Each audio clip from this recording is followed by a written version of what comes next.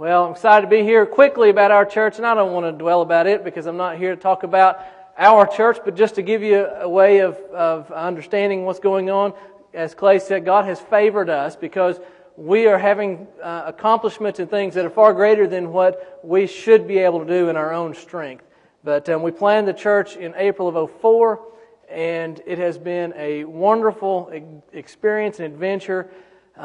Matter of fact, next week will be the first week we go to 2 services. We've outgrown our first service. We have about 140 chairs in our sanctuary, and our whole church is about the size of your sanctuary. And so we have a little office, we have a good-sized kids' room and nurseries, but we cram in 140 chairs in there, tight, it's really, sitting shoulder to shoulder. And we've been averaging between 125 and 140. And everybody's doing this, so that means something. Is that better? See, you got to still keep it real. That's all good. Well, I was saying before I was interrupted with people helping me preach, that our church was doing well. We have on the average about 125 to 150 people come on Sunday morning, and when you have 140 chairs, that means you're full. And so we're going to 2 services next week, so I'll get an opportunity to learn to preach twice in a Sunday, so we're looking forward to that. Clay had alluded to something Harriet was involved with. We did a sermon series on dreams, and I'm just going to tell you that I believe that one of the words of God for this year is that it's okay to dream again. It's okay to dream again. Sometimes life gets us, beat up a little bit. Sometimes, we lose money in the stock markets. Our businesses are not thriving, and maybe marriages get shook along the way. Maybe you're going through a life transition. Maybe all the kids are leaving the house, and you're trying to figure out what it's going to be like. And I feel like God has been sharing with us that it's okay to dream again. Because without a dream, the Bible teaches us in Proverbs that without a vision, people perish.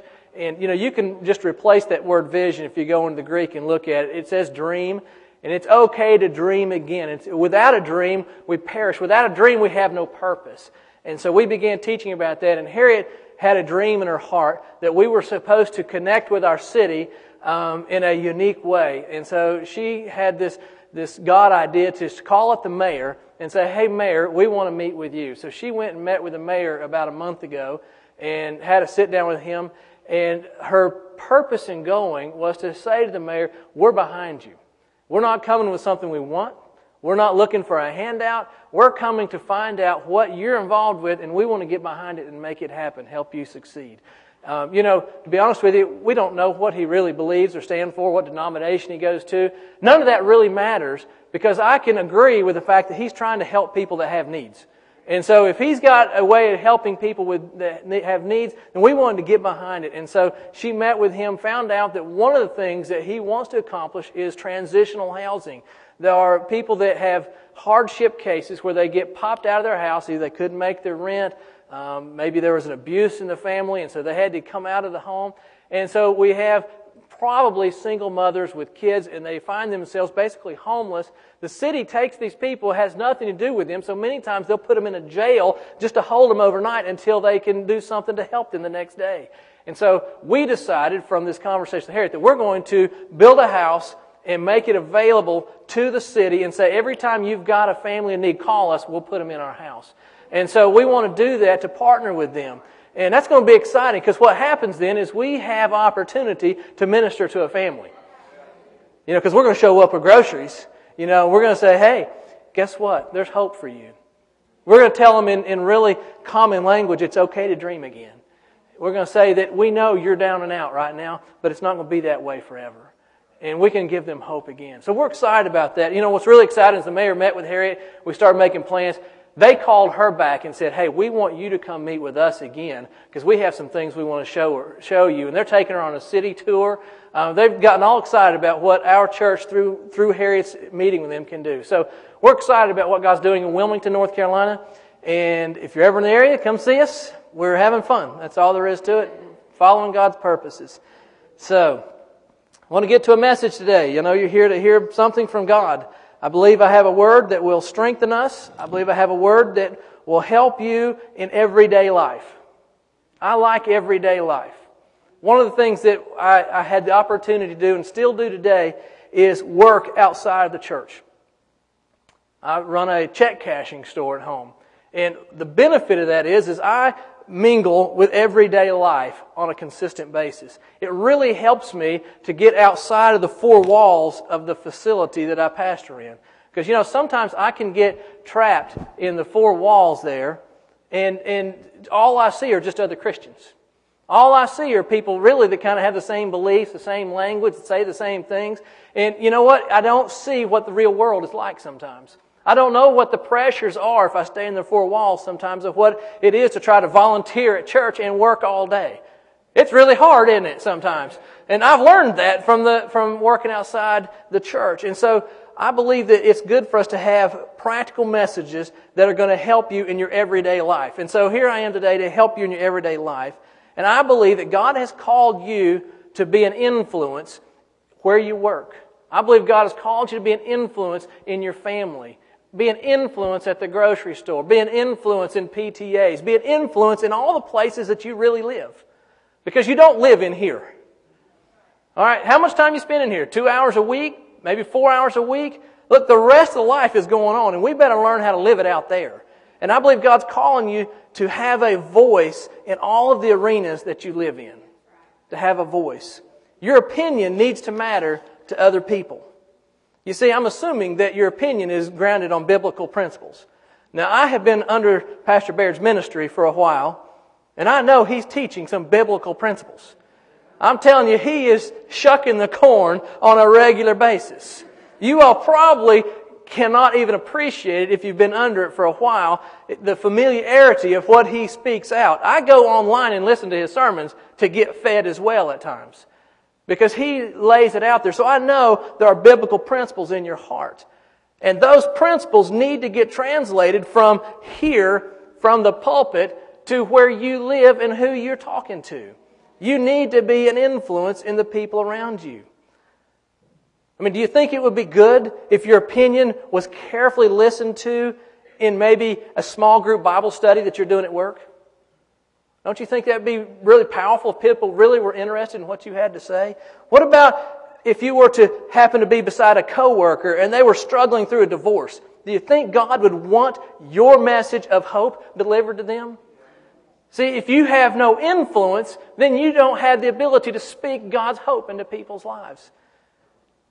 What about if you were at a youth soccer game and you had just learned that one of the parents beside you had just caught their young son on the internet looking at pornography? Do you think God would want you to have a message of hope for that parent? I think so. See, that's real world stuff, isn't it? Do you think it would be great if your employer really valued your input?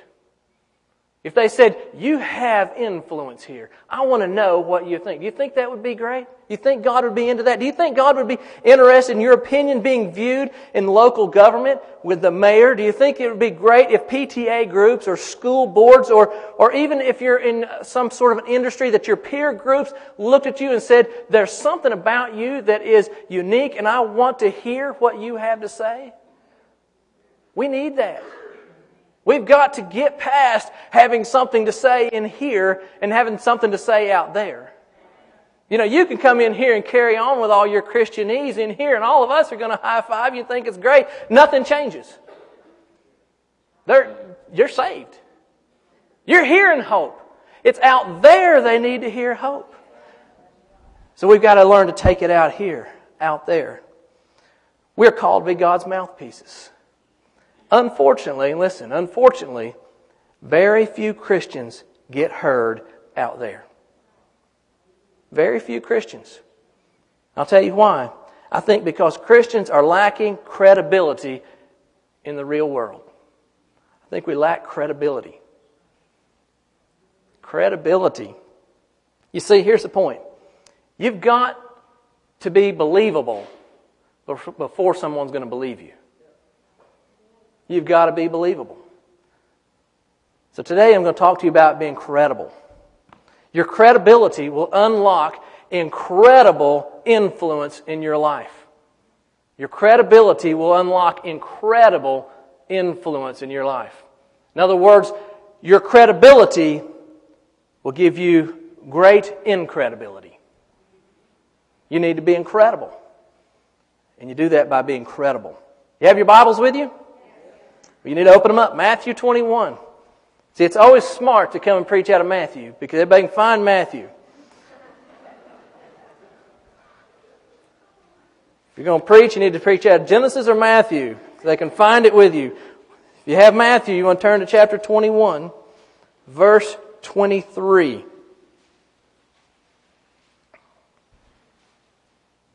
You there? All right, here we go. Talking about credibility.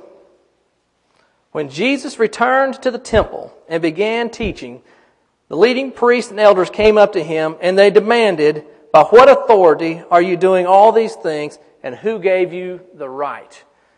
What they were saying was, who gave you the right to be heard, Jesus?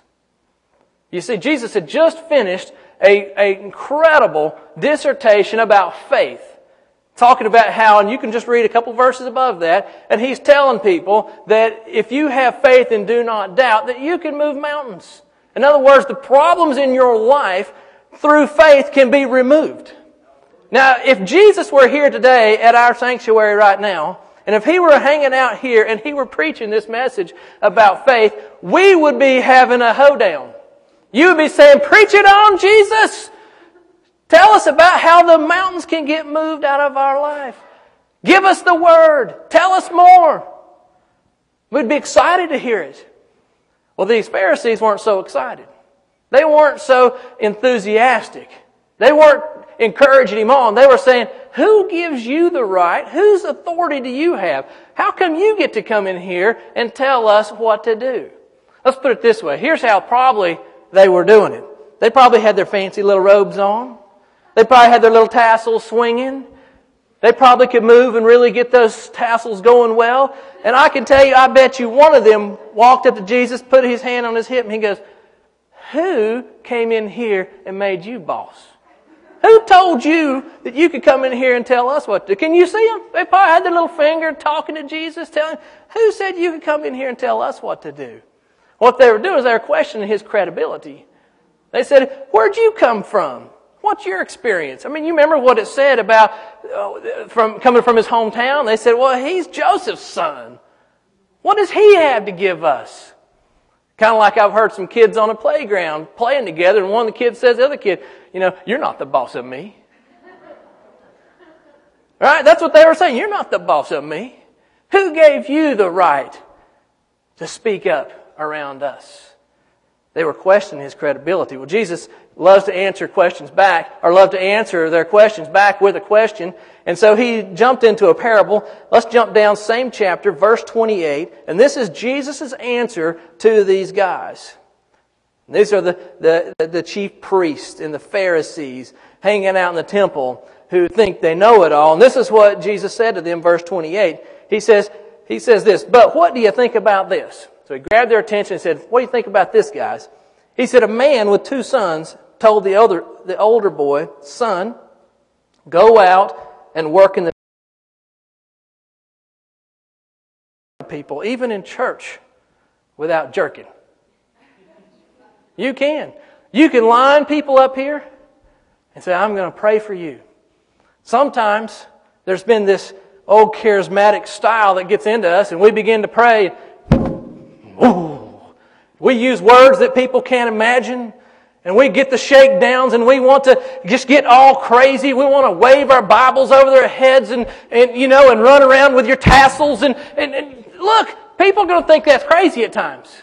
Listen, you can have all the power of God and stand before them and say, "In the name of Jesus, I believe God can heal your body from the top of your head to the soles of your feet today. I believe it, you believe it. God's big enough to do it without me putting on a show. In Jesus' name, amen." And people's lives get changed. That's credible. Listen, if you show up at work and you got a word for your coworker and you sit down beside them, assuming you got there on time, and you sit down beside them and you drag out your Bible and you say, yes, Jesus, I've got a word for you. And you walk up to them and you say, hey, listen what I've got to say. Woo! God spoke to me last night for you. Good gracious. Yeah, baby, let me tell you. That guy's going to say, get away from me. Don't let anybody see you near me. You know what? You can accomplish the same thing by walking up and saying, this morning I was having my quiet time with the Lord, and I just had this thought, and I wanted to share it with you. That maybe in your family, your son was having a struggle, and I was just praying for him. Does that make sense to you? Boy, that person's ear's going to perk up. Well, because you acted credible. What the world needs, what we have to say. We have to learn to deliver it in a way they're going to hear it. And it comes with credibility.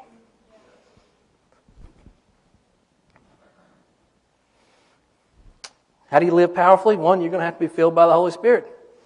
Ephesians 5:18 says, don't get drunk on wine, instead be filled by the Spirit. Well, you're going to have the Holy Spirit alive and well in you. And you probably need to be filled on a regular basis. Every morning you need to sit up and say, God, today, fill me. A good prayer might be, God, put me in awkward situations. Have you ever found yourself in those awkward situations? At work? And you start thinking, is this my time to say it? Am I supposed to deliver that message right now? And yes, is the end. It's awkward. You know what? I found the more awkward the situation, the more I need God. And the more I need God, the better it comes out. Pray to be in awkward situations. Speak power-filled words, but use everyday words to say them. Amen. Why do you need to be credible? Well, recently there was a friend of ours in our church, and he was telling me that he really wanted to have an opportunity to share the gospel with his boss.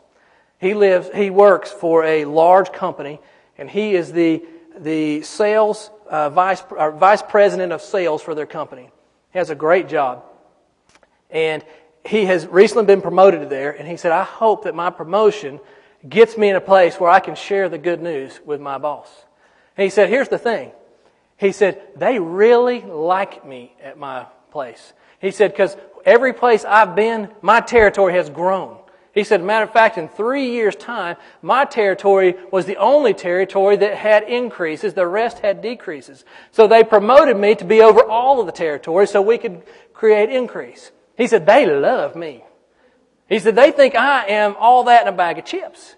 And he said, I know that is going to give me an opportunity to share the good news because they want to hear what I have to say. Interesting, Pastor Baird shows up 2-3 weeks ago, looks at him and says, boy, I'm sitting here talking to someone with great influence. I believe God's going to use you in the arena of your work. Oh, this guy's like, whoa, yeah, this is all God. He called me Thursday night. Just this Thursday night and I was sitting down at my computer Thursday night. It's about 10:30, and I'm beginning to kind of work through some of my notes here. And he calls me up. He says, I had to call you and tell you something. I said, what is it? He said, listen. He said, tonight we're sitting at the table. There's 3 of us. It wasn't his boss, but 3 guys. He said, one was a Mormon. I was the other one. The other guy was a guy that's lost. And he said, we'd been having dinner, and he said, the guy looked at me. He didn't look at the other guy, and he said, there's something different about you. He said, I can tell you really believe this faith thing you're talking about. He said, would you please tell me all about it? And he sat telling this guy, while the Mormon was listening, all about the faith that he had and shared with him. And on the way home, the guy said, hey, can I ride with you instead of the other guy? He said, I have a few more questions to ask. And on the way home, he prayed with that guy on the way home. Listen, God used him because he had credibility in his work. Boy, credibility is important. To that young man that prayed with him that night, his credibility was life-changing. It was eternal-changing for him. That's why you need credibility, because people's lives hang in the balance for it. Credibility. Credibility will give the mayor an opportunity to call you back, won't he? Because he saw credibility. The Pharisees questioned Jesus and said, who are you to come in here and tell us what to do? Jesus said, I'm Jesus. I have all authority. Paul said, I have credibility to speak it. And I say you can have credibility where you work and live.